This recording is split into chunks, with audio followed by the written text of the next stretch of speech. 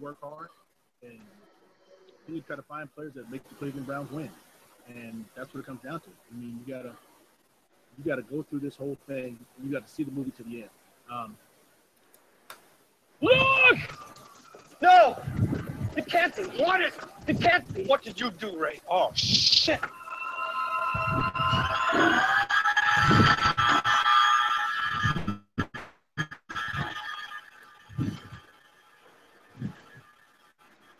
It's the Stay Puft Marshmallow Man.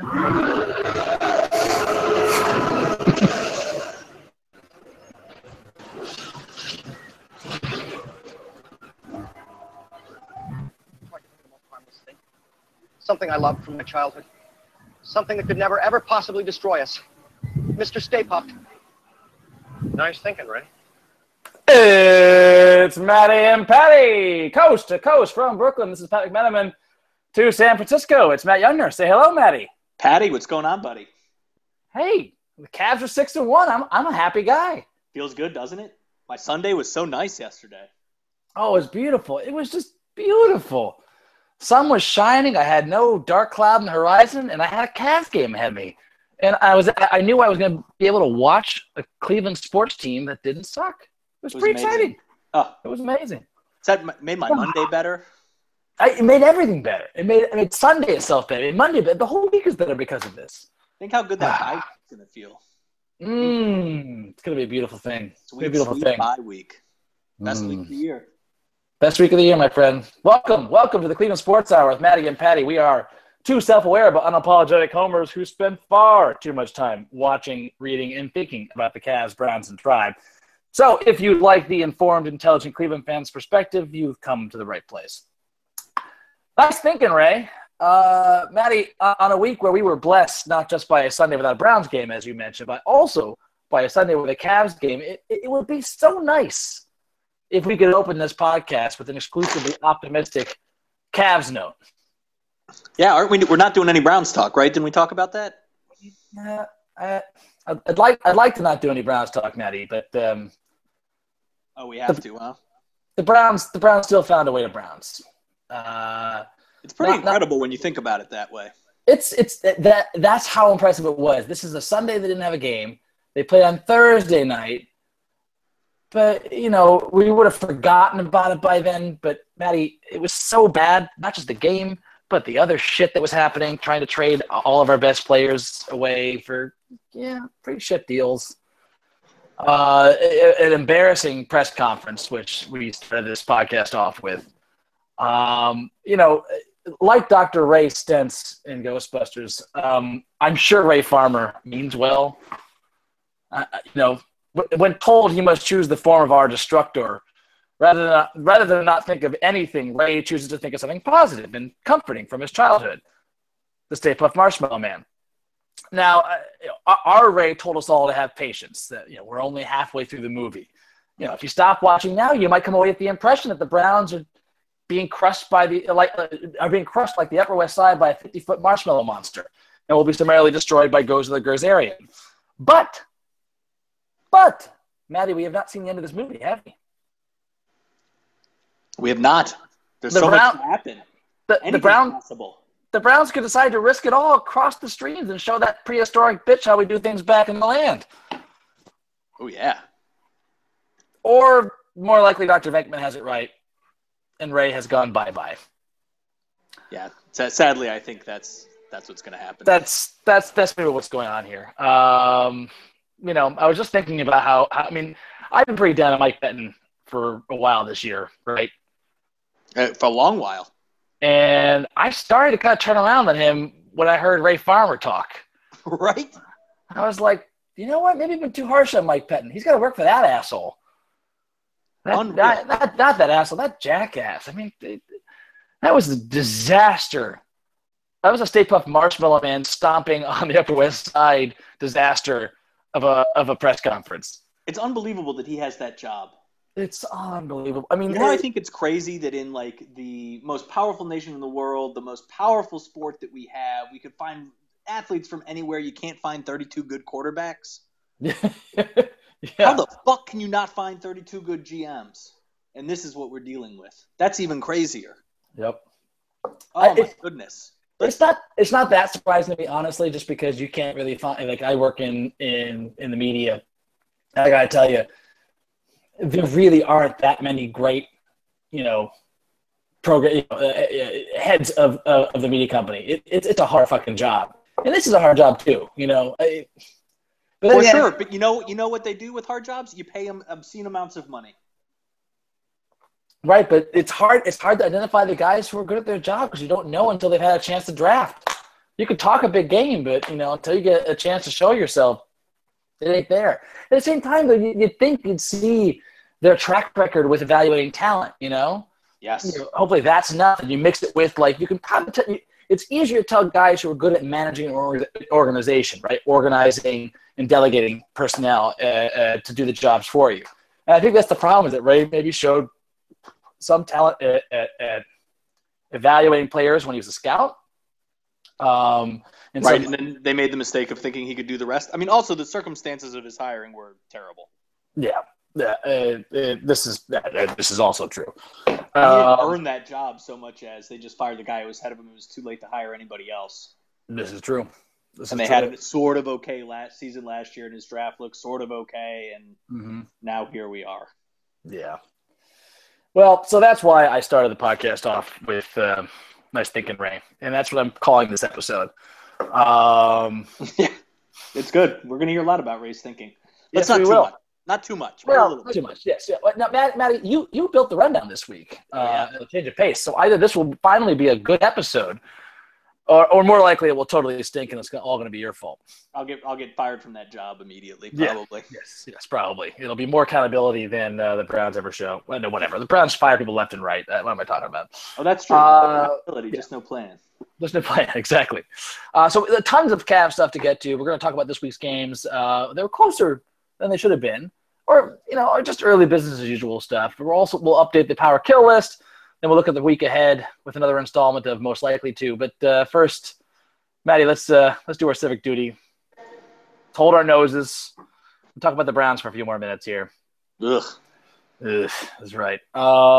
Hey, Maddie, did Bo play? Did he play, my friend?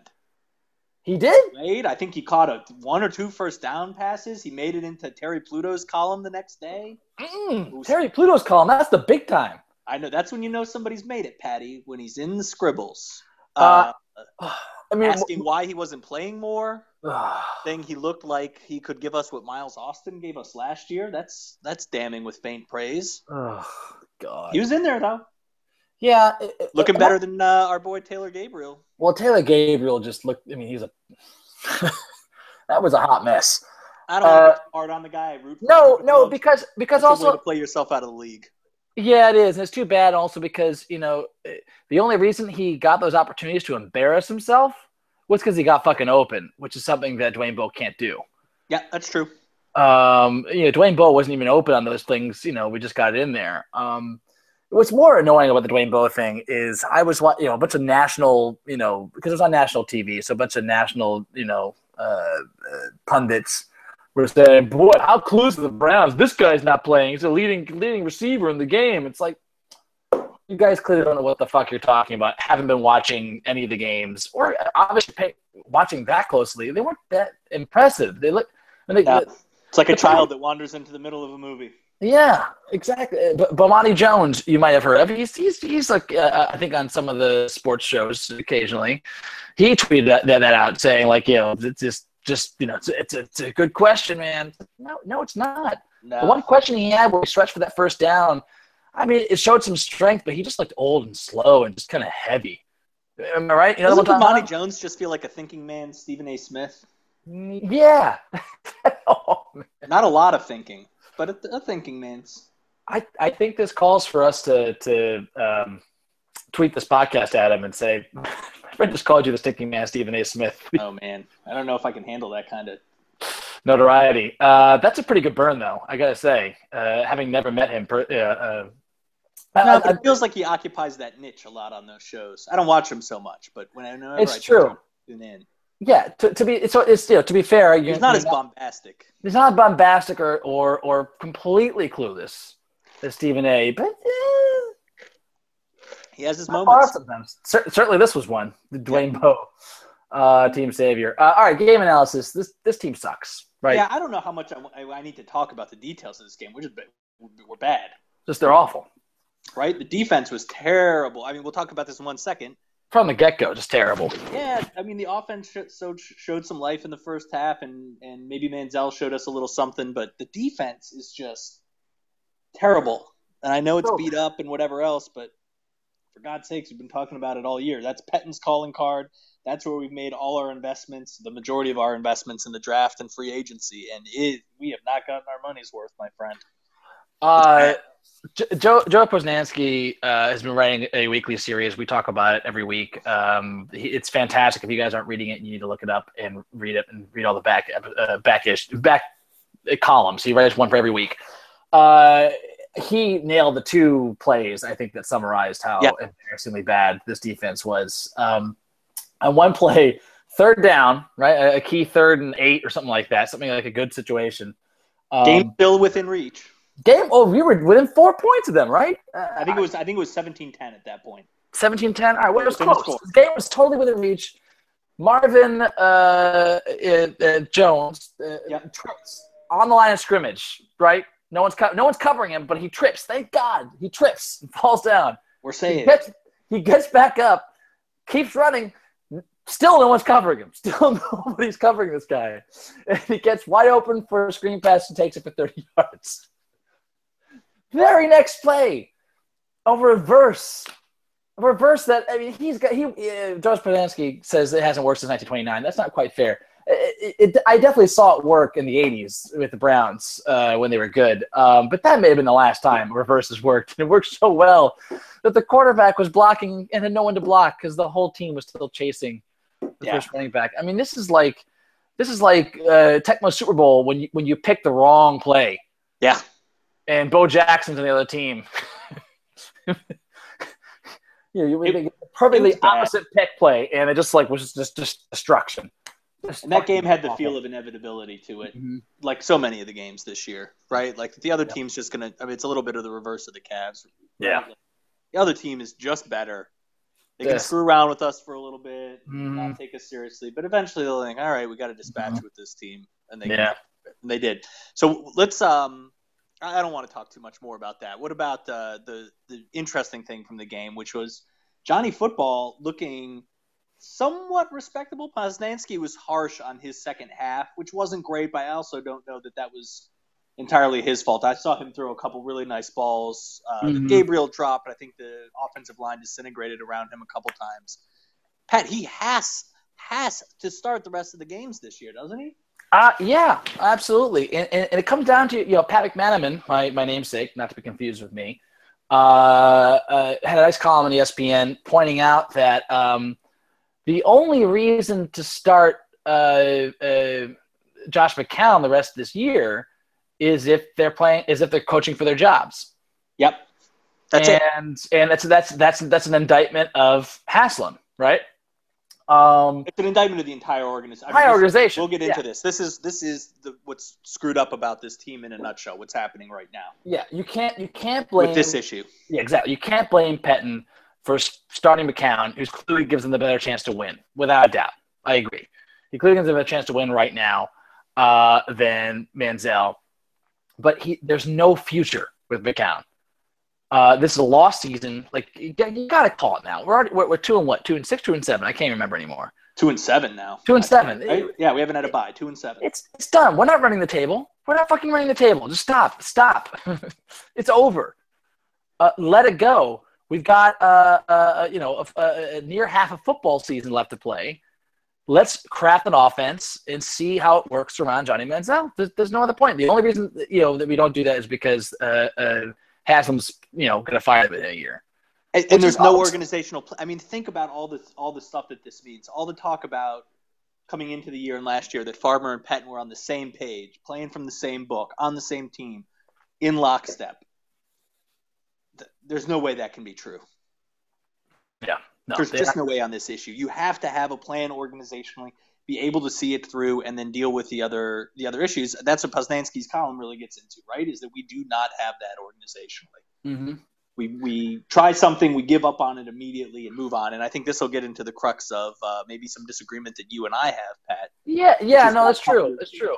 But before we leave Johnny Football, so one of the big things that Joe was harsh on him because he was great in the first half, scrambling outside the pocket, had those great throws for that great throw for a touchdown.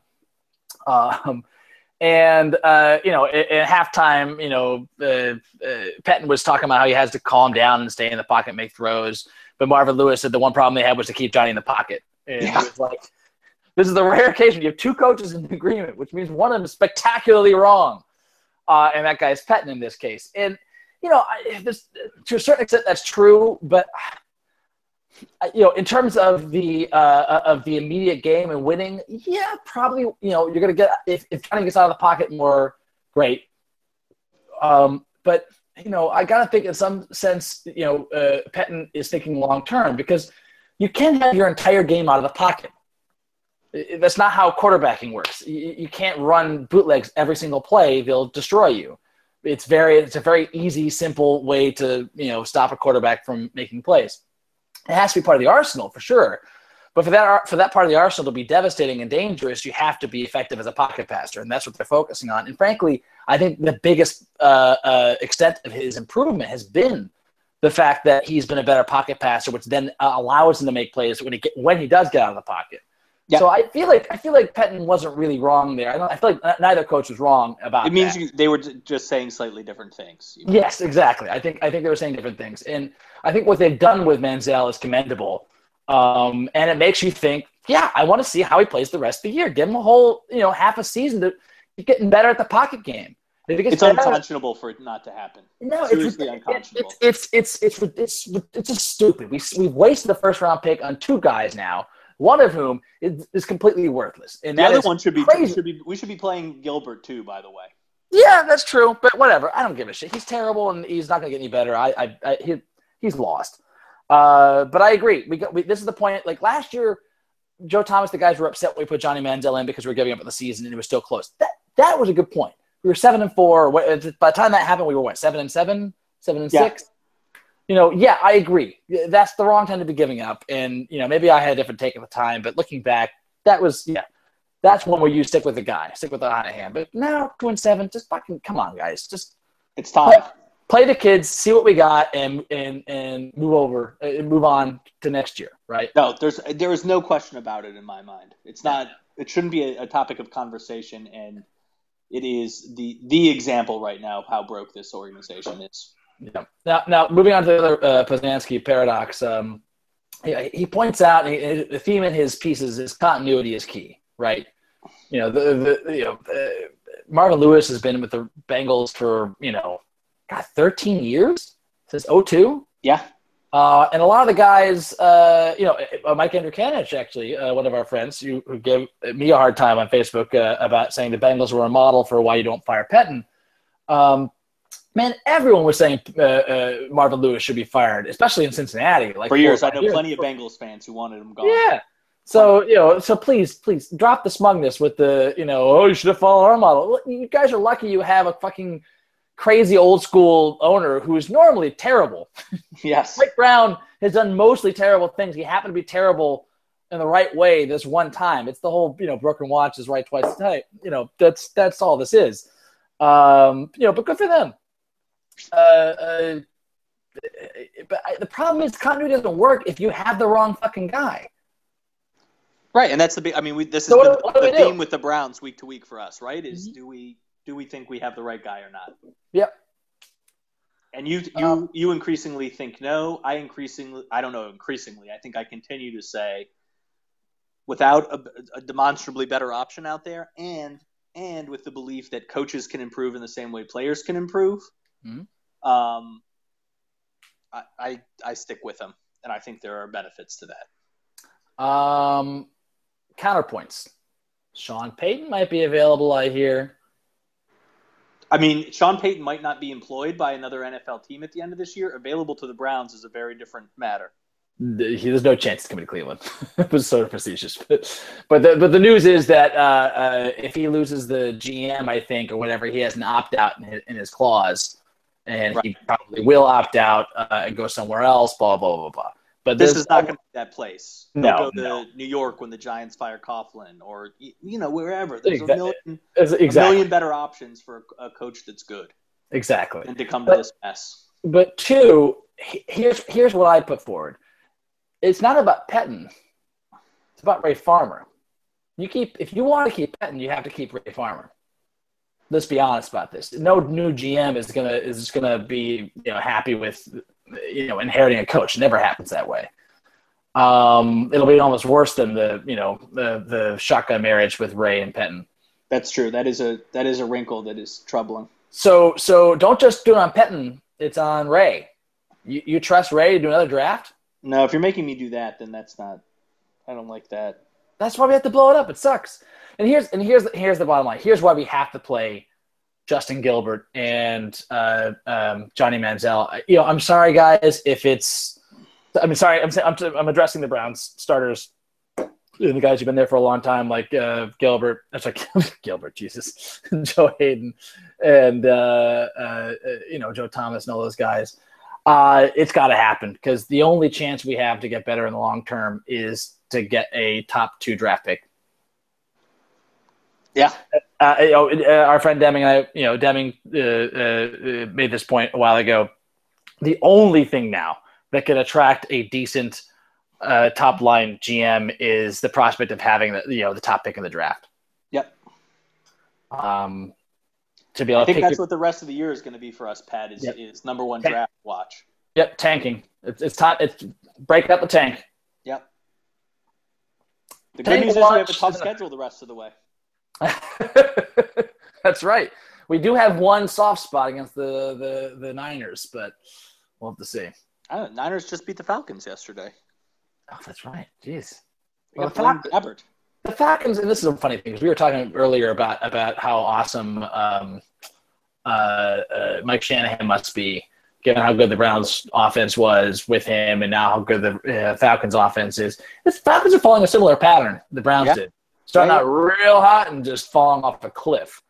So maybe Mike Shanahan isn't so hot. We'll see. All right, before we move on, the Joe Thomas trade that almost happened. Obviously super glad it didn't happen. But was the supposed deal any good, in your opinion? So it was to Denver and I saw a couple mutations of this, but it was first round pick this year. I think initially we wanted their first round pick the next year. They said no to that. Then it was going to be like their first and second for Joe Thomas and our third.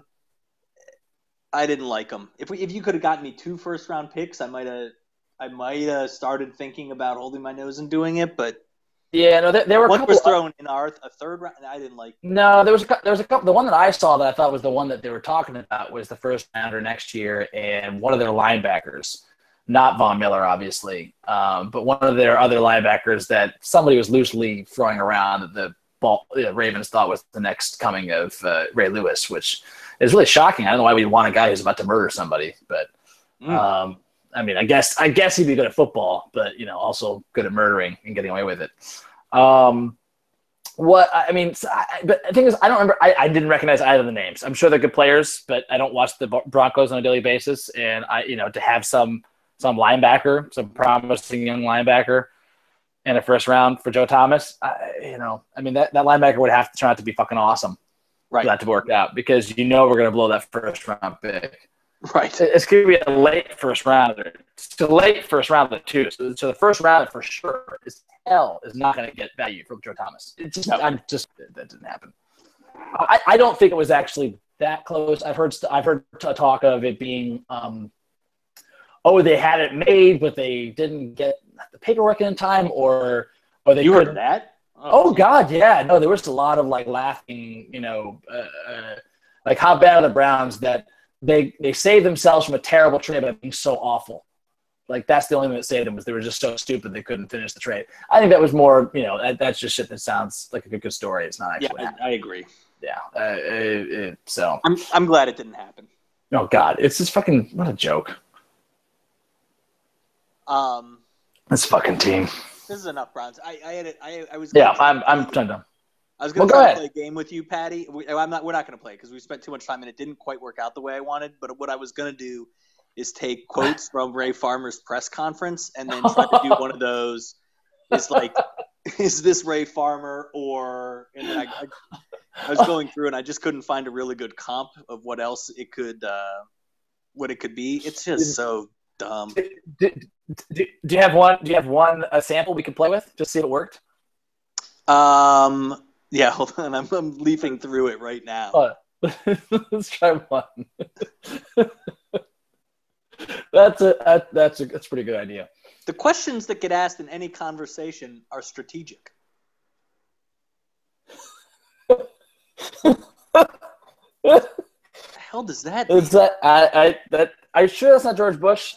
George W. Bush? You sure? That's what I should have done is George W. Bush press conferences and Ray Farmer press conferences. Maybe I'll play around with that next week. I don't want to talk more about the Browns though. It's already no. Or Nick LaLoosh quote from Bull Durham. You win some, you lose some, and sometimes it rains. Think about that for a second. All right, Matty. Let's talk about more fun stuff. Yes. You start us off in the Cavs, Matty. So Patty, last week you introduced a new feature. Mm-hmm. Yes. Called Becca's Ballin'. Becca's Ballin'. You also really, I felt exaggerated her basketball knowledge and prowess, but perhaps not. And we're going to find that out over the season. So I'm curious what her takes this week are. Is it Kevin Love is so hot? Patty, can you please grow a mustache for me? Can you start wearing a hairband like a European? What you got for us this week? Interesting you say that. Well, first of all, maybe it was too overly harsh on Terry Pluto to compare her knowledge to Terry Pluto.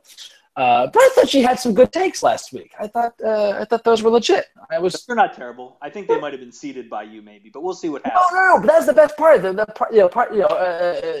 weren't at all. I happen to share two of them. That's why Of course, I'm generally impressed by someone's knowledge of something if they happen to agree with me. Yeah, so. That's true. That goes a long way with you. It goes a very long way with me. To begin with, Matt, Becca is very much not a fan of Kevin Love's mustache. Whoa. She saw it the other day. I knew about it because of the costume and the Movember stuff. The guys were growing their mustaches for the Movember charity that benefits prostate cancer awareness. Becca looked at that and said, what the fuck is that? She got really pissed when she saw it. There's this look of disgust over her face. So I asked her before the podcast because I said, "Oh shit, Becca, we're gonna do a Becca's Balling. Do you have any observations?" She really didn't have something. She kind of had to force them up because she wasn't paying that close attention this week because the games weren't that. They were bad teams, so she was games. She said that she thinks that Kevin Love is trying to undercut his handsomeness with the goofy look. Oh, that does sound like a take she would have.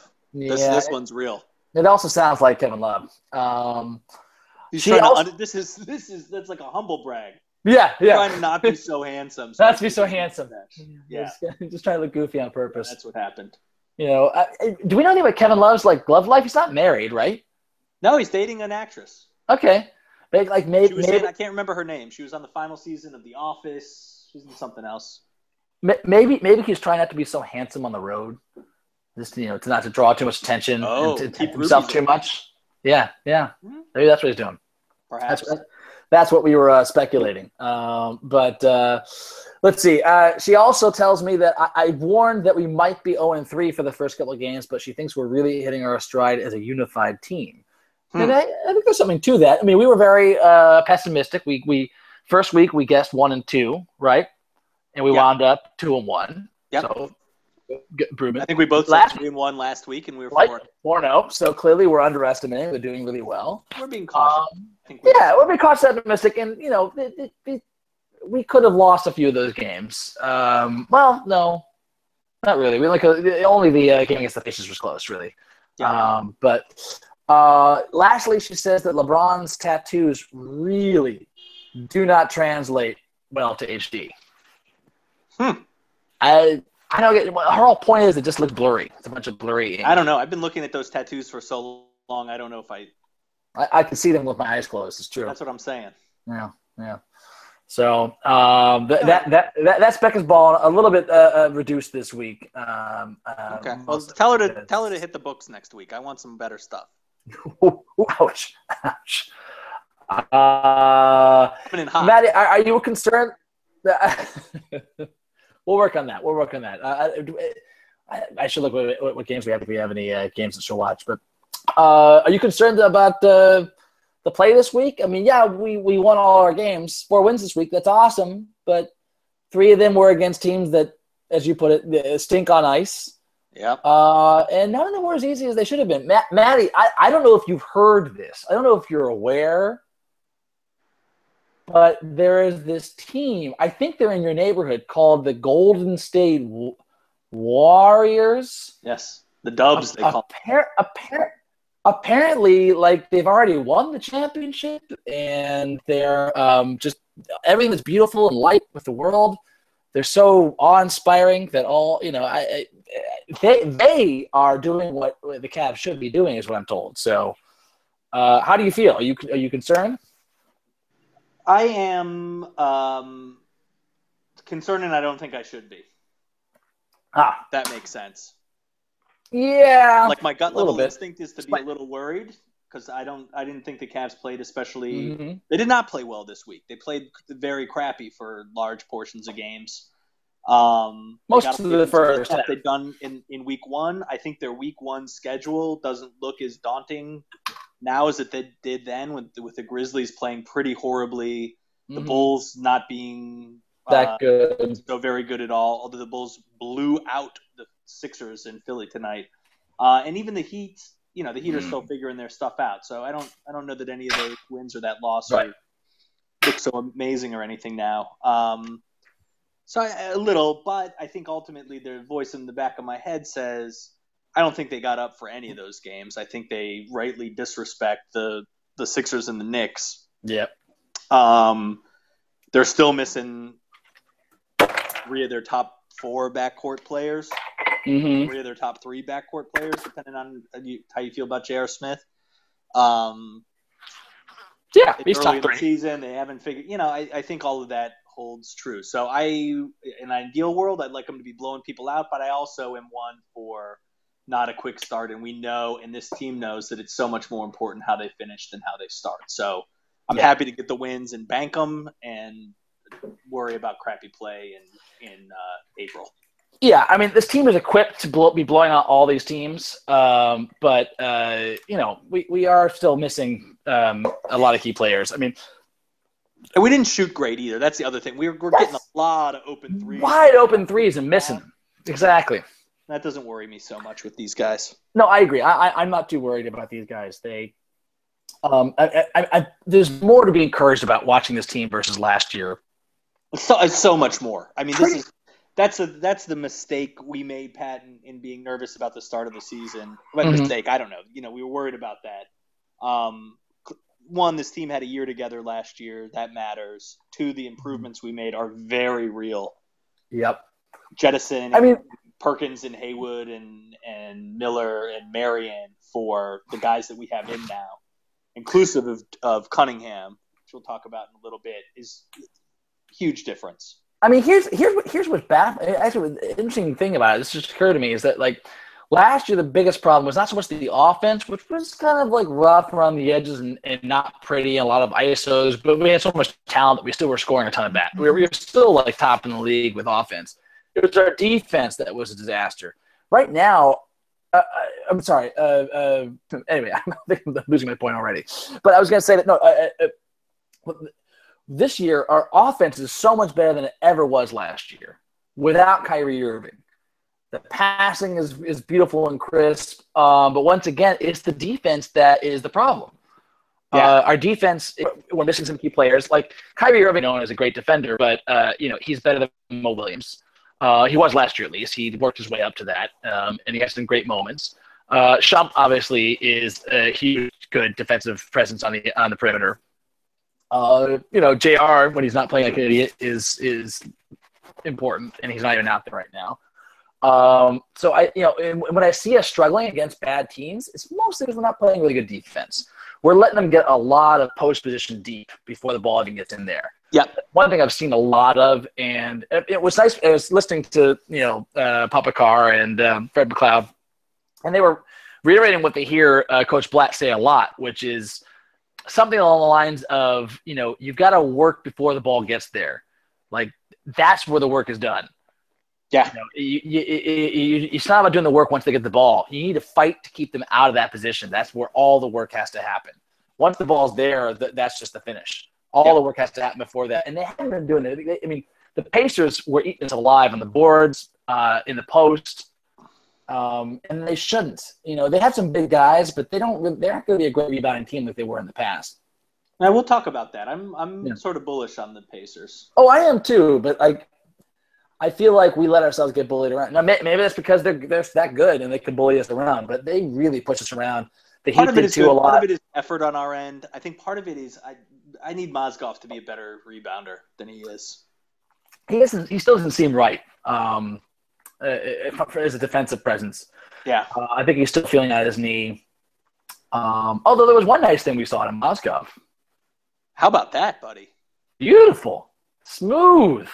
Now, what I did not like was I think the play before the half when they, that's what they went to, was a Mozgov 3 from the corner. Yeah. It's that can happen once this year. I don't need him shooting another one. Mm-hmm.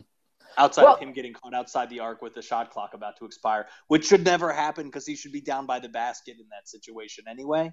Mm-hmm. Once was enough. This is not going to turn into a Z situation, I don't think, with him. I was just about to say that. That was the thing we started doing with Z in his last year, right? We started trying to kick him out to the corner for slip-out threes. I don't know. I'd rather he start being able to hit the 12 to 15-foot shot consistently before we bump him out all the way. Here's where I disagree. I don't want him. He's got decent form on it. Here's what I think. I think he's jump shot better right now, Pat. How about that? Who? TT's looking great, by the way. But hold on, but let hear me out. All right, but this is good. You're going someplace I don't like, Pat. But keep going. You're getting riled up. I'm going someplace you don't like. I don't see what they see in practice. Okay, so that caveat out there. I'm assuming they're seeing something that in practice he actually has a nice stroke and is hitting, practice threes at like a 40 or 50% clip or something like that, or I don't know, whatever it might be in practice, right? I mean, guys can hit threes. Like what's his name? Chris Humphries was hitting threes in practice, whatever, but he's not a 3-point. The game is obviously very different. But let's say he's hitting a lot in his practice routine. I can see them giving him that shot from one specific shot. Like they say, Mozzie, you're going to take 100 shots from here at corner, and just watch his progress. If he keeps hitting those, it's just that one little play that pops out at random. Not every game, but every 2 or 3 games, we just pop that out there for like a random 3. If that adds up to high 30s percentage, it's a great fucking play. That's what I say. All right, fine. I'll watch for that. I do not want him trying to develop a 10 to 12 footer because I don't want him settling for that shot. That's not his game. We have too many weapons on this team for him to be shooting that shot unless he's going to hit it more frequently. Varejao, happy for him to shoot that. TT as an escape valve, fine. That's what I was going to say. Is that like one of our big men outside of Love to be able to hit that? And we'll get to Andy next, maybe. Yeah, let's get to him now. Increasingly looking like that might not be Andy this year. Well, I don't want to keep talking. What am I kidding? So, of course I do. But let me give my thoughts real quick, and then I'll let you run with it. I think a lot of this is about matchups. The one thing he's really lost a lot of his step-ons on defense. His speed isn't there. He's got good offensive rebounding, but he's mostly an offensive player now, which is a weird reverse. Maybe he's getting back in the game. She won't see the same criticism, which doesn't mean that he's a liability. I mean, God, Cavs Twitter is so fucking quick. When I say Cavs Twitter, I mostly mean WFNY and Cavs the blog. Cavs the blog, sorry. Fear the Sword. Cavs the blog is with Tom Pestak and guys like that. They're usually more respectful of Andy's tenure. But, man, they dump on him so quick. if he's having a bad game or getting beat up on defense, they just like it's like he's they talk about like he's Perkins. Yep. Which is bullshit. He was never as bad as Perkins in any stretch of the imagination on defense or offense. Perkins is awful and worthless on the court, except for beating up Jay Crowder. Yeah. Good at that. But Andy has lost steps. So I think the point is that Andy can get matched up out of games, and that's why he got a couple of DNP coaches' decisions. Do you think the Pacers was a weird one for him to get matched up out of, though? I guess it's because those guys are big, maybe, but they're also really fast and athletic too, right? They're really young and fast. They aren't like big plundering guys, Yeah, I don't want him on Miles Turner. I'm with you there. No, Gordon Hill scares me less. Yes, no, he's pretty quick though. Like Zaza Pachulia, yeah, put him on him. Marcin Gortat, yes, put him on him. There's certain guys that I'm fine with Andy being out there and holding his own against. I think it's a matchup thing. So you will see him a lot, but you're right. He's not going to be out there every single game. And there might be series where he's mashed out entirely, unless there's foul trouble. I guess the other thing to think about there, too, is they might just be trying to save him, too. His legs. That's also possible. Right? If they think he's got 50 games in him this year or something like that, they'll be thoughtful about how and when they deploy him. Exactly, and I feel like Andy is going to surprise all the Cavs Twitter the way that Delly surprised them in the playoffs. Because another guy that Cavs Twitter was incredibly hostile about early in the season last year was Delly. Oh yeah, continually. There were a few people like me and others that were kind of almost ironically supporting him. I know he's terrible, but I kind of like him, which is sort of my attitude for about early in the year. I was like, you know what? There might be. A lot of people kept saying he's the kind of guy that's going to start come out of nowhere and be useful in the playoffs, right? Even though he's objectively terrible, right? Because he was last year. He's objectively terrible. I remember watching Iguodala or something like that drive past him, and he literally dove to try and keep up with him. It was terribly embarrassing. But he came around and figured shit out in the system. And I just feel Ed's got too much talent to not be useful and not be able to not be terrible on defense. And that's all we really need from him these days. We don't need him to be the defensive, he was never that great at defense. That was kind of a he was pretty good at defense, man. He was okay. I think his defense was overrated. Okay? That sounds like you think he was average. I think he was better than average. If I'm just restricting him to his defense, Matty, just defense, he was average. What made him maybe above average was his ability to chase out on those hedges, right? He was one of those two guys that chased out above average. No, fair enough. Defense. Fair enough. But the above average is the best I want to say about him. Because he couldn't, once he got in the post, he was not that good. He's not a great one-on-one post defender against the beasts out there, right? You're not putting one-on-one against Cousins, as I watch Boogie play right now. Yeah. But great help defender. Pat, do you forget all the charges he used to take? No, he does. He took a lot of charges. That was Don't you forget about those times? No, I don't forget about those times. Are you forgetting about the good times with Andy, Pat? Is that what's happening? Right. Maybe I'm forgetting a little bit. If that's true. No, I'm trying to be realistic, Matty, about because what most of his value is. Yeah, you're right. The charges I did neglect to include that in my defensive rating in my mind. Most of it is the offensive rebounding and the rebounding in general, which is part defensive rebounding, sure. But his greatest value was to me occasional rebounding, pick and roll savvy around the rim, just completely invaluable. And he can hold his own on defense and occasionally be a plus guy, right? So I think he was a plus guy on defense. He was not the greatest one-on-one post defender against certain quality offensive big men. That was You're right. That was more than made up for by his positive qualities. You know what? I'm taking it back. I'm letting Cavs Twitter infect my opinions. Yeah. This happens. I've grown soft. I've grown soft as a libertarian. Working at HuffPost, even though I'm still libertarian, I've got a little softer on the edges because just being surrounded by nonsense constantly. You just get soft, Matty. I'm glad to bring you back. Thank you for setting me straight. Yes, he was plus defender. But now, we just need to be average, right? Yes. If he's average, he's a huge help. Yep. Change of pace against the right team in the right place. I think that's where we see him. I don't think it's a sign of anything else. I don't think he's going to get the Shawn Marion treatment for the rest of the year, for instance.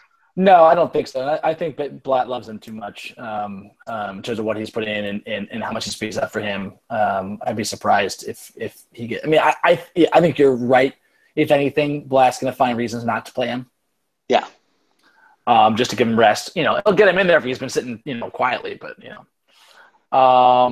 Patty, how have you felt about Kevin Love's play this week? What'd you think? I've been loving it, except for his shot being a little bit off. I feel like it's been frustrating me. Like, damn, he used to hit more threes than this, right? Better percentage. It's a great piece by Jason Lloyd.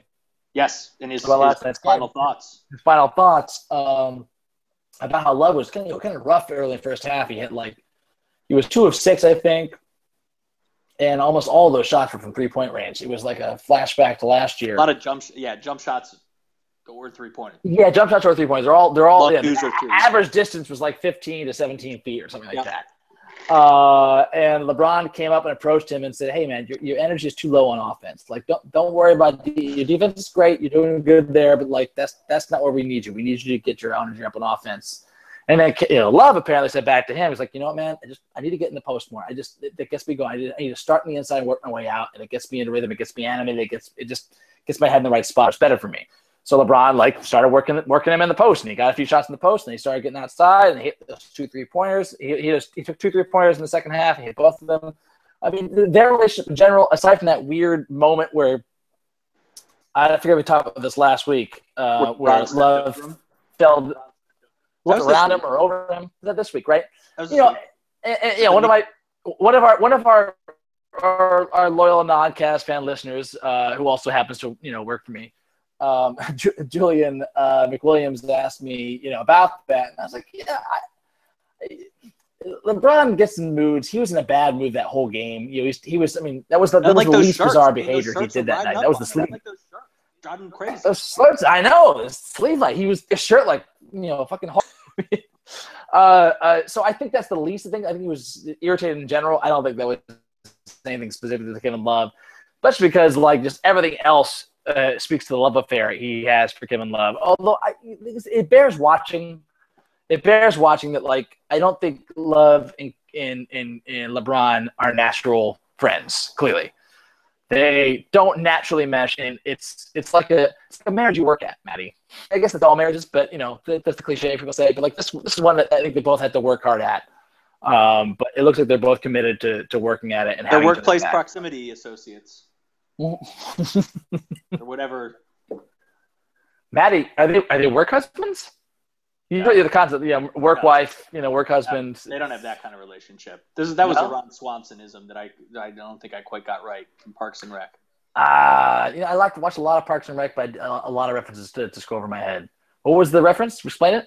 That always makes it That's better. how we referred to his relationship with Leslie Knope. I think it was workplace proximity associates. Associate's the wrong word, but workplace proximity something. That's good. That's good. They're fun. I don't need them to be best buddies. They got a little handshake together. That's all I need. No, and they have fun. Patty, how about the kid? How about the kid who's not such a kid, Cunningham? I think he looks great. Look, I mean, dismayed and surprised by how many threes he took. But they were within the offense. Still, it's like that. Ooh, that's the kind of thing where we left certain guys in the playoffs out on the 3-point line, saying, "Yeah, that's the rhythm of the offense. Go ahead, take that shot. Yep. Be my guest." If teams are smart, that's gonna bite us in the ass. They just let us take that shot. I like how much he likes to take it to the hoop, though. Yeah, and finish. He's good at finishing. Look, he is a great 15th man. That is a fun 15th man to have. It looks. I think he's leapfrogged Harris. Clearly, minimum our 14th man.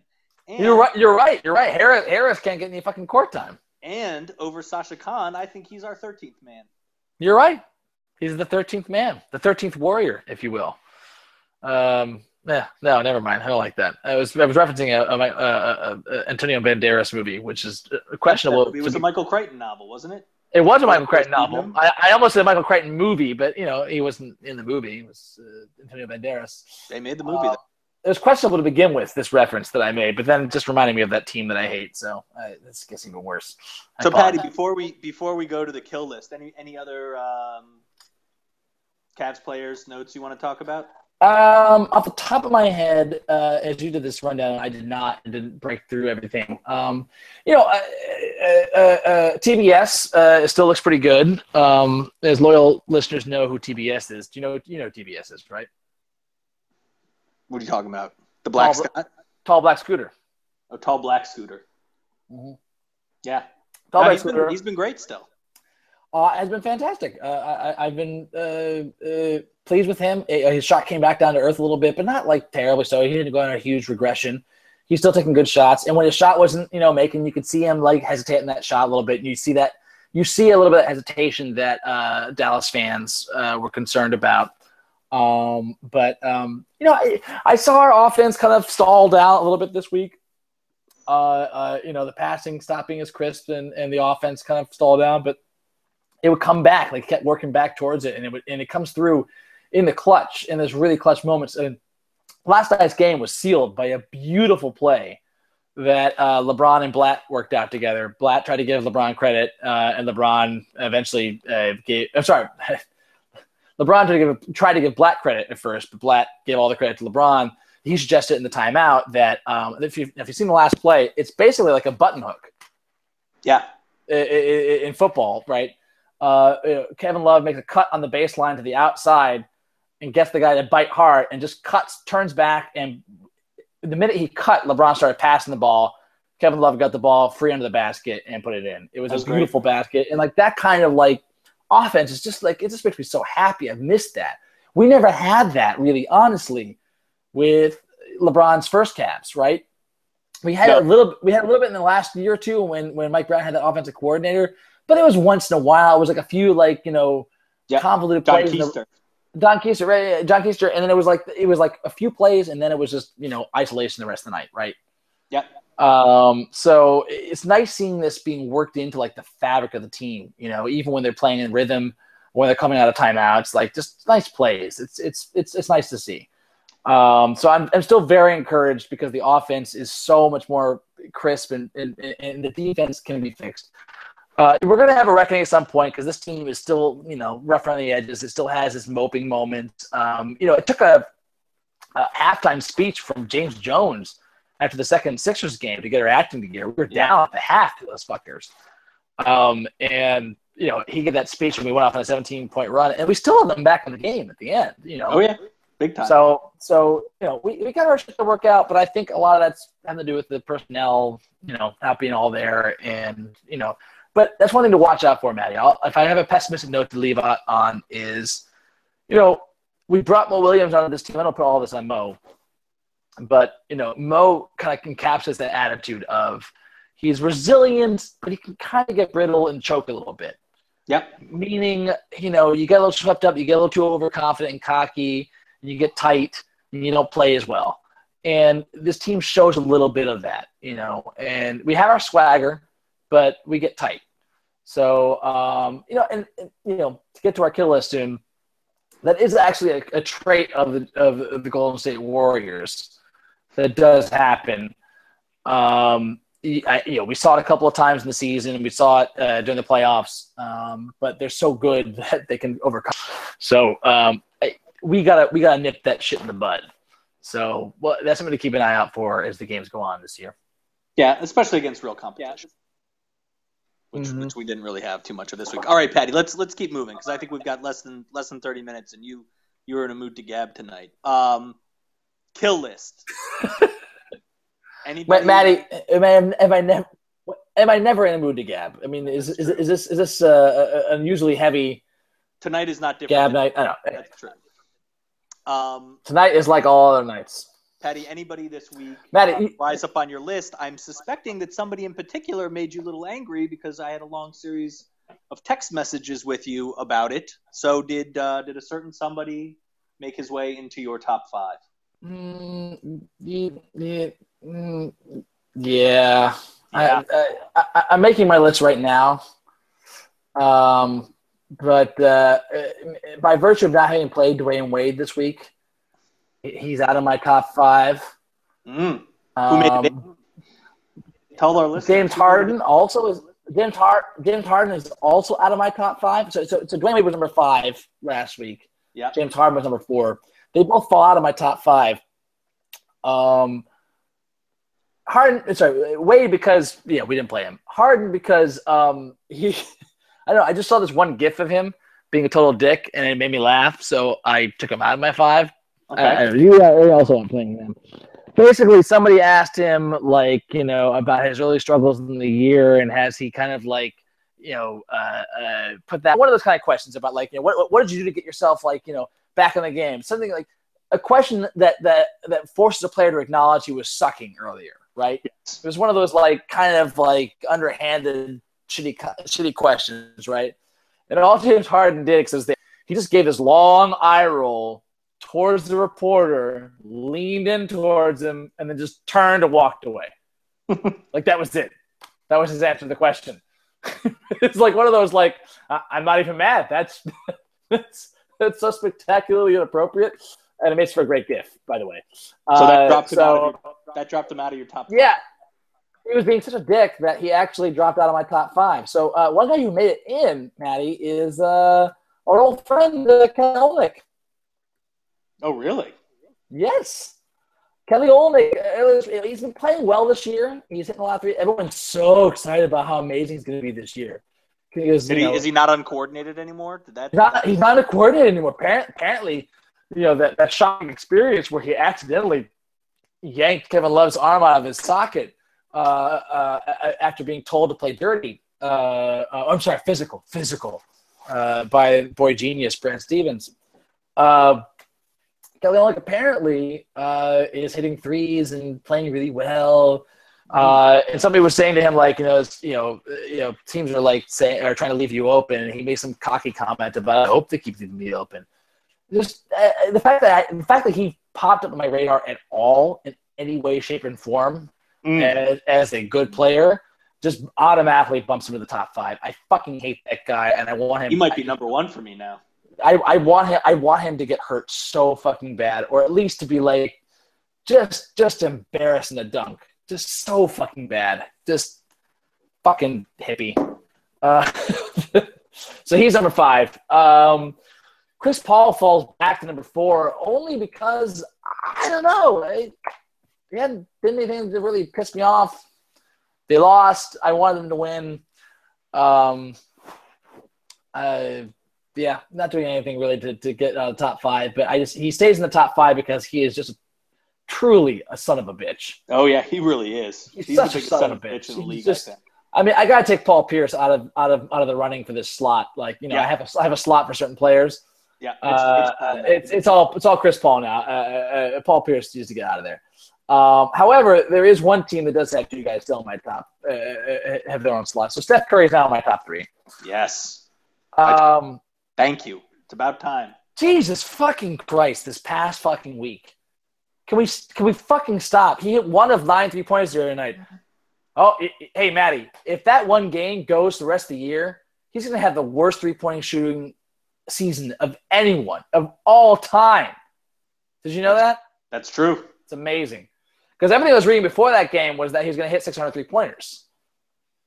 Whatever. Steph Curry is hotter than anyone on the fucking planet. That I will give him. He's terrifying. It makes no sense. It's almost like not even fun to watch basketball. It's like NBA Jam ridiculousness. There's no strategy. There's no X and O's. It's just he's going to hit shit and you're fucked. That kind of sucks in a way, I get that. I get how it's exciting for any non, team fan. If you're just a fan of basketball, it's exciting, right? From the randomness, it's exciting in terms of March Madness basketball. But from you root for a team to do well, it fucking sucks. Unless you're a Warriors fan. Patty, can I tell you something that's going to make you please. Matter? Yes, tell me. There's a meme that I saw going around out here that was so the Warriors have and their fans have a huge chip on their shoulder about they got lucky stuff. Mm-hmm. But particularly around all the injuries that happened, not just with the Cavs, but all the other Mike Conley and Patrick Beverley and whoever else. Yeah. Drew Holiday.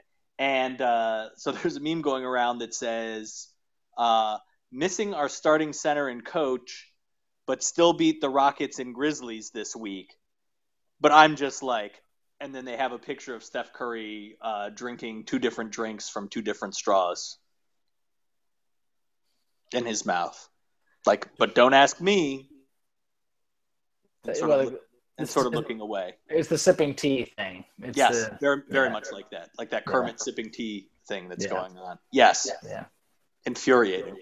I can't put that on Steph Curry. That's on Warriors fans, just Dubs fans being just missing our starting center who we had to bench last year because he's so terrible. That's gonna start a new meme for me. Like when Cunningham is injured or there's a DMP coach's decision, I'd be like, hey, missing Cunningham. But I'm like, assholes. All right, so Steph Curry 3 for you? He's 3 for me. You know, it just doesn't strike the fact that, like, I remember watching. I was checking on the score of the Clippers Warriors game.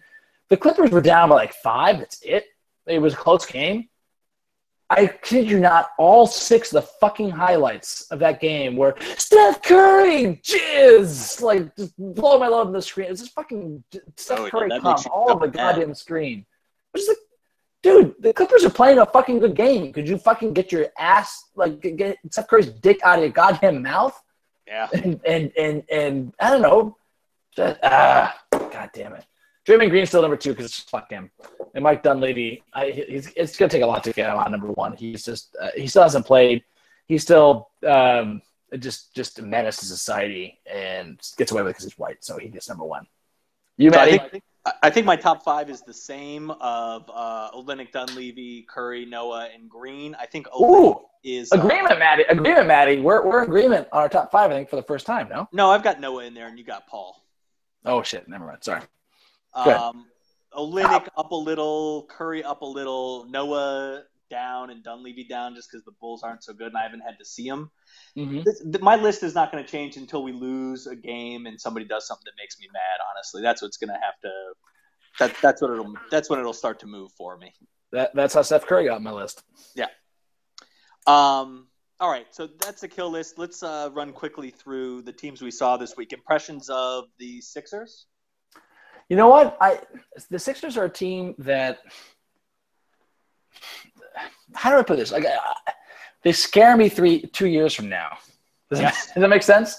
Like, they're terrifying 2 years from now. Like they get like 1 or 2 pieces, and they are a terrifying team because of. I mean, even last year when they just had Noel, right? They, their speed and athleticism. I remember the Cavs would have these couple plays, right? Great series of passes, and perfect basketball.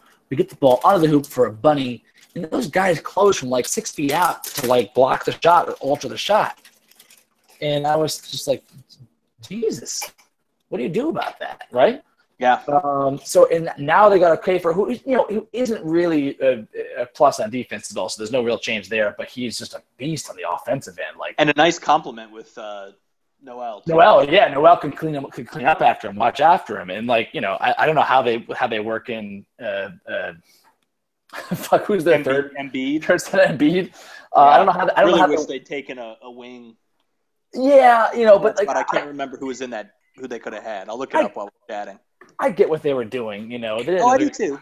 They didn't know they were going to get Okafor the next year, but it's just exactly. And they can trade if Embiid comes back and is actually a real player. Like they can trade, any one of those 3 for just how it suits them, right? Yeah. So, but that's the point. If those 3 are all as good as they were projected, holy shit, they can trade those guys for a fucking great player. Yeah. And one fucking great wing makes that team super scary. Yeah, it's super scary, meaning like you just know what their potential is. But I don't know. I feel like in the same way that Milwaukee scares me because of their freakish length, right? Yep. We haven't played them yet. We haven't seen them, and they've been up and down a little bit this year. But those teams with length and speed are like game changers in the way that the Warriors have sort of been game changers, right? In terms of what you expect is a good team. Yeah. So I don't know they're gonna be great, but they're good enough that they scare me. Those pieces, they play hard too. You got to give that to the coach, man. He's a good coach. For a team that's losing like that, he's got a terrible record in his career, but they get after it. all those guys. I mean, part of it I think is that they're just sort of auditioning guys for careers in some ways, and so guys are super motivated to do that. Yep. But it's impressive. Isaiah Cannon was impressive in that game. They were missing Covington and Kendall Marshall and Tony Roten too, who are. Oh, that's right. That's right. I mean, I was just looking at it. They didn't have great options outside of Embiid there. I mean, they could have taken the next handful of guys after that were Aaron Gordon, Dante Exum, Marcus Smart, Julius Randle. I think Smart would have been the pick there. I would have had a tough time doing that over Embiid. They would have traded down or something. I mean, Julius. I think this is just in retrospect. It'd be great for them to have a solid wing. Yeah, it just point guard with that pick, but it would have been great for them to get a number one pick one of these years. Yeah, no, that's true too. They're getting screwed. So they gotten screwed in the math on the ping pong balls in the way that the Cavs. Less said about the better, Matt. The only luck the Cavs and Cleveland team ever have is with ping pong balls. The actual games, right? All right. So what? Knicks? Any thoughts? I mean, look, the Knicks are better. I'm really impressed. They were awful last year. Yeah, I included them in the stink on ice category in the rundown. That's not fair. They're not that bad. Well, I don't know. They're pretty bad. They're not good. They shouldn't make the playoffs, but they're not. They're a real NBA team. I guess I don't know the technical definition of stink on ice. They're pretty stinky. So, but they are way better than last year. If you're comparing them relatively to last year, they're a good team, and not just because Carmelo is healthy. But even when Carmelo was healthy last year, they just stunk. Yeah. But with Porzingis, and, the other guys they've added in the offseason, Robin Lopez and Kyle Quinn, like they had a pretty decent front court there. They had some good guards. Calderon's still starting, but there's two guys that are probably better than him who are going to start eventually. That's a good, decent, growing team that hopefully they'll add pieces before Carmelo is worthless. He's only got about 4 or 5 more years, like LeBron does, So I was impressed with Porzingis in that game. Oh yeah, that nasty putback dunk. Yeah, I think that one was actually Love's fault. Love didn't put a body on him. No, that's true. But like, he's a big enough guy that can pull that shit off. And I mean, like, I'm bummed that I could have picked up Porzingis in our fantasy draft and let Dave get him. I was too enamored with D'Angelo Russell, but which is bite me in the ass right now. But we'll see. Yeah, and so Indiana, that's the other team. Yes, right? What are your thoughts on Indiana? We talked a little bit about them earlier, but what are your final thoughts on them? So Paul George after the game said, "I think we match up well against this team, being the Cavs, and this team doesn't really scare us." Mm-hmm. Pacers, I guess, don't scare me, but they give us a hard time. They gave us a hard time last year. Mm-hmm. That is a well-coached squad. Damn coached, yeah. They were missing some pieces in that game. These are not names that put fear into you, but Rodney Stuckey and CJ Miles are a big part of what they do. And they weren't playing. They gave us all we could handle in that game and then some. Mm-hmm. Paul George is awesome. Jesus. I love terrifying. So good.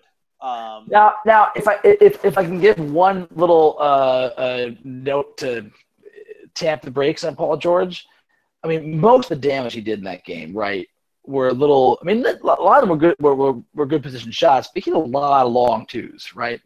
Like not 22, not 20 footers or whatever, like but like LeBron, that's not going to be there every night.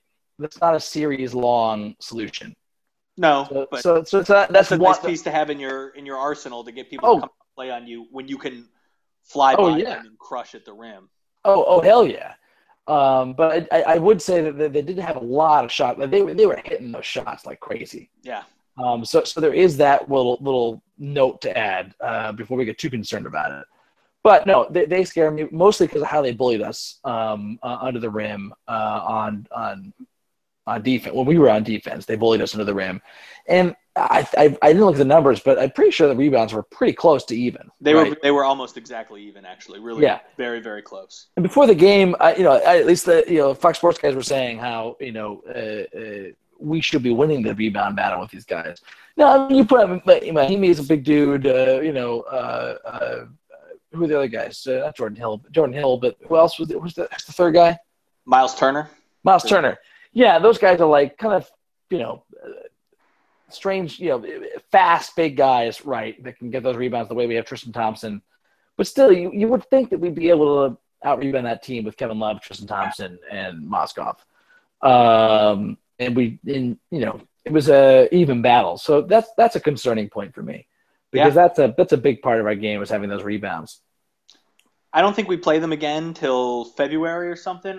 I'll be very interested to watch those games the rest of the year. And I will say right now, I think they make the playoffs, and I do not want to play them. No, I think we will beat them. I mean, I think we beat anybody in the East. I think we'd beat them, but they would. They'd give us a hard time. I'll go one step further and say they're battling for the 5-4 seed for sure. Ooh, you think they're ahead of the Celtics, Pat? I think for that 4 seed? I think it might be. Those idiots in the preseason who were saying that. I haven't watched Celtics for this year, so maybe I'm being premature. But I don't know. Celtics don't have anyone like Paul George. No, not even close. So they're gonna have a hard time making the playoffs this year. Is my prediction. The Celtics. I that's my preseason prediction. I haven't watched them this year, so I don't know if they're that much better. But I think the Celtics should be 7-8 seed, at best 6. But I really don't see the Raptors and the Wizards and the Pistons beating out the Pacers. Pistons look great, by the way. Pistons have been good. I haven't gotten to see them play yet, so I guess I can't say they've looked good. But I've only watched little bits and pieces for fantasy, but like they look good. And Drummond looks like terrifying. Yes. Terrifying. He got the ball 7 feet from the post, took one dribble and just knifed the paint like there was no one there and just violently dunked the ball. It was terrifying. You think it was a mistake taking Dion Waiters over him? Matt, I don't want to jump to conclusions here. Dion Waiters, I'm told, could be the next Dwayne Wade. So I mean, that's true. Unless you want to pass Dwayne Wade for this guy who might be better than Dwight Howard ever was, sure, go ahead. Yeah. Jesus. All right, Patty. Let's kick it to the home stretch. So let's do it. I had one note on handshake analysis, which was that I caught a awesome James Jones handshake after he hit a big 3 in the first Sixers game. Yeah. Which was a version of the shocker. I think we all know that without the thumb, interlocked around the ring finger. It was quite impressive. Who did he do it with? Kevin Love. That's suspect. One to watch, Patty. One to watch for sure. I'm gonna look forward to that one. That one's that one sounds special. Yeah. All right, so win predictions for this week. We've got 3 games: home against Utah on Tuesday, and then back-to-back on the road. Another back-to-back road series for us. A little cruel, but whatever. Friday in New York, Patty, against the Knicks. You going to that game? Ooh. Oh no, you have 2 small children. And then Saturday in Milwaukee. So what do you think they do? Let's see here. This is rough. I'm going to stick with our pessimistic outlook and say 1-2. 1-2. Whew. Get some of the starch taken out of them, huh? You know what? We 2-1 is certainly possible. I would be shocked if we go 3-0. Put it that way. Okay. 2-1. I think is the ceiling. I mean, look. Of course, we can win all 3. This is the Cavs. But Utah is fucking hot. Yeah. That defense is a beast. Favors and Gobert, man. It looks great. Front line. Exactly. Utah's coming off a huge rest. They're very well rested, so maybe that works in their favor. Maybe it doesn't. But that's a dangerous game. 1. to, you never know about the. I think Knicks is the one that we're definitely going to win. And Milwaukee will be an interesting test.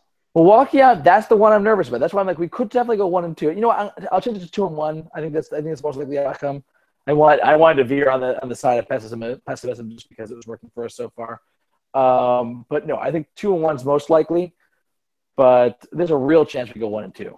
Yeah. I think Utah and Milwaukee are both dangerous teams, and if we are not sharp, the shots are not falling, we're in trouble. But honestly, especially Milwaukee after a night in New York. Exactly. And the thing is, though, but I will say in our favor, I don't think we're this bad of a three-point shooting team. No, I think that's going to come around. We're going to have go through a hotter stretch here. Exactly. So that's going to carry us through some other kind of hiccups, I think. Yeah. I'd love to see them come out strong and put it to the Jazz tomorrow night. Mm-hmm. I agree that's not a given. I'd love to see that. Get up for some better competition. And, I would love to see that. I'd love to see us just see what we do. I'm gonna agree with you, Pat. I'm gonna go 2-1. Okay. Okay. So our last little bit, our most likely to. Last week we said who's most likely to get a T. There were no T's. No T's.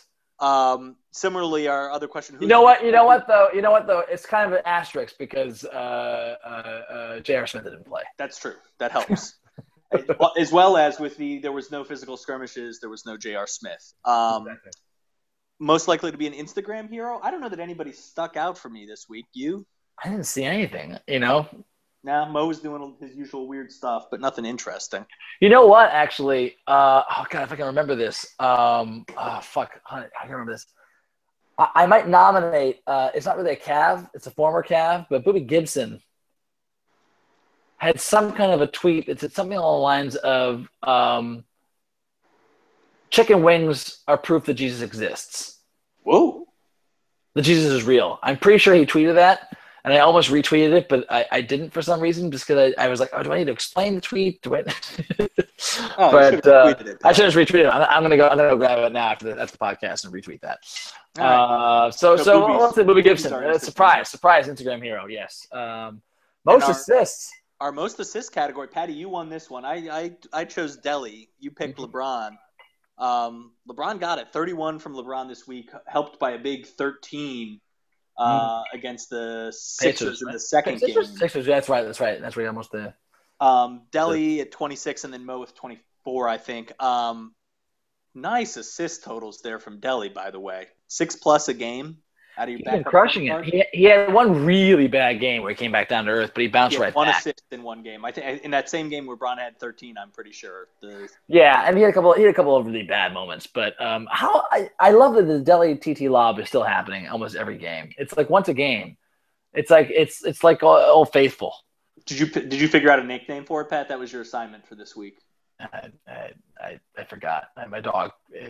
Dog. I don't have a dog. I have a new son. He pooped on my idea, and I forgot it. So. That's that. Well, let's keep working on it. I haven't seen anything great for it out there yet. No. We got to work on that though. But Old Faithful might be a guide though, because it is sort of like clockwork a little bit. Yeah. It's one of those things you look for every game for it to happen at least once, and then you'd be like, "Hey, there it happens." So I think that might be where we can kind of work with this.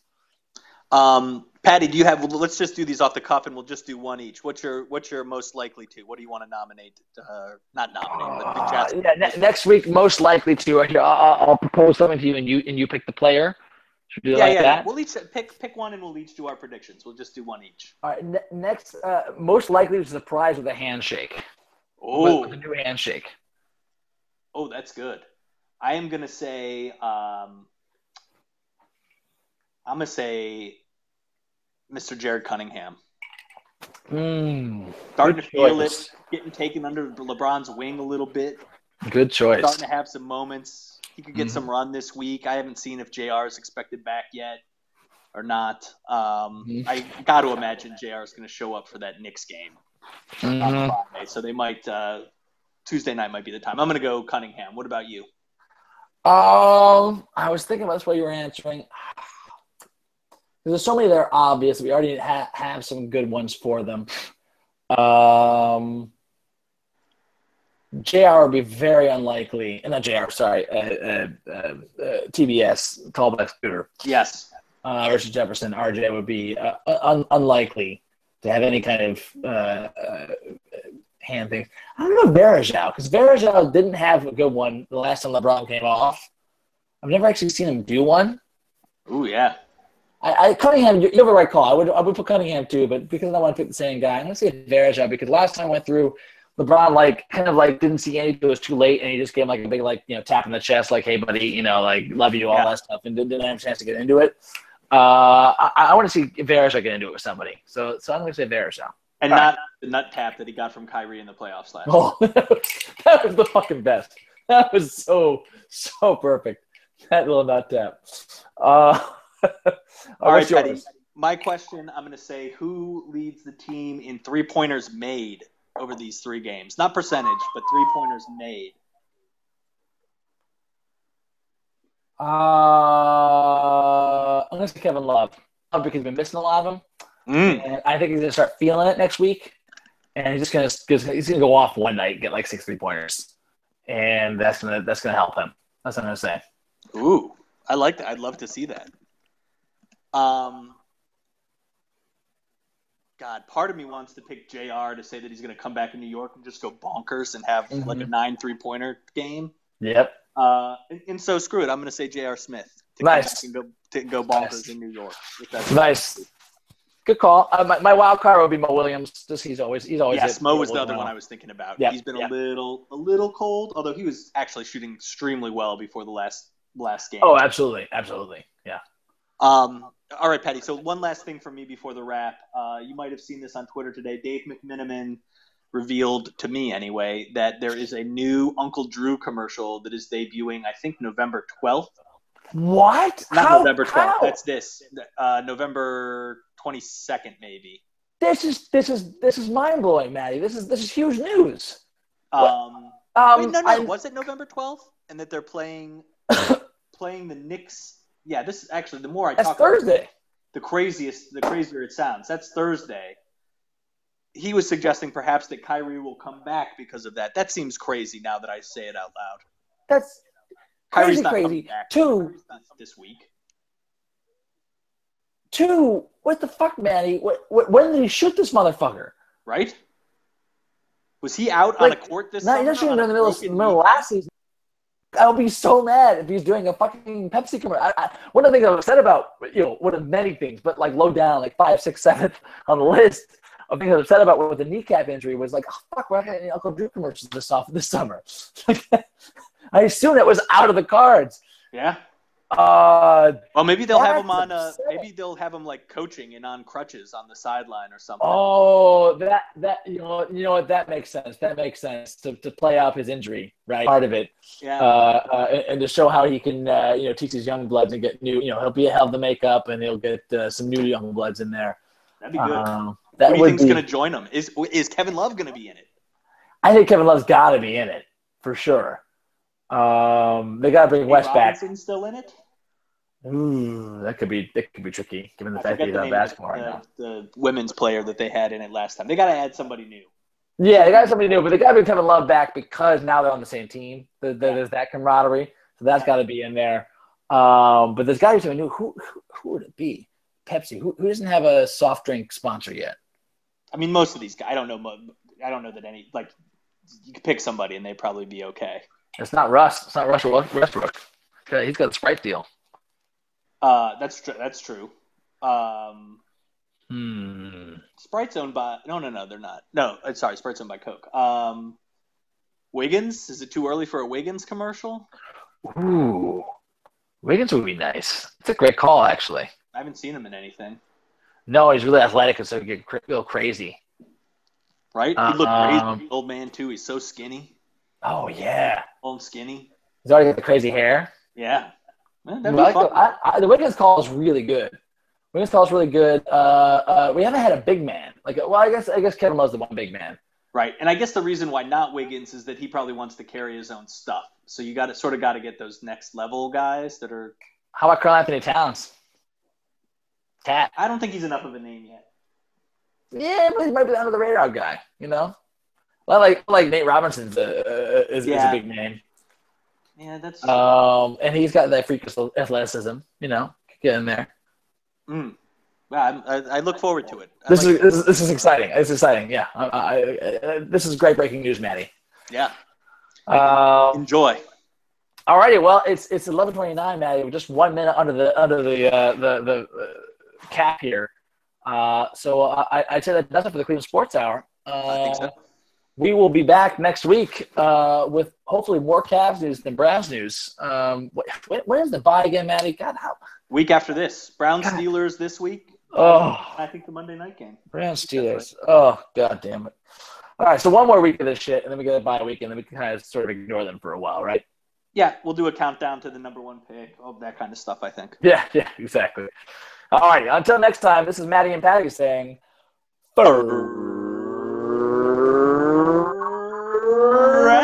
friendship. Not bad. All right,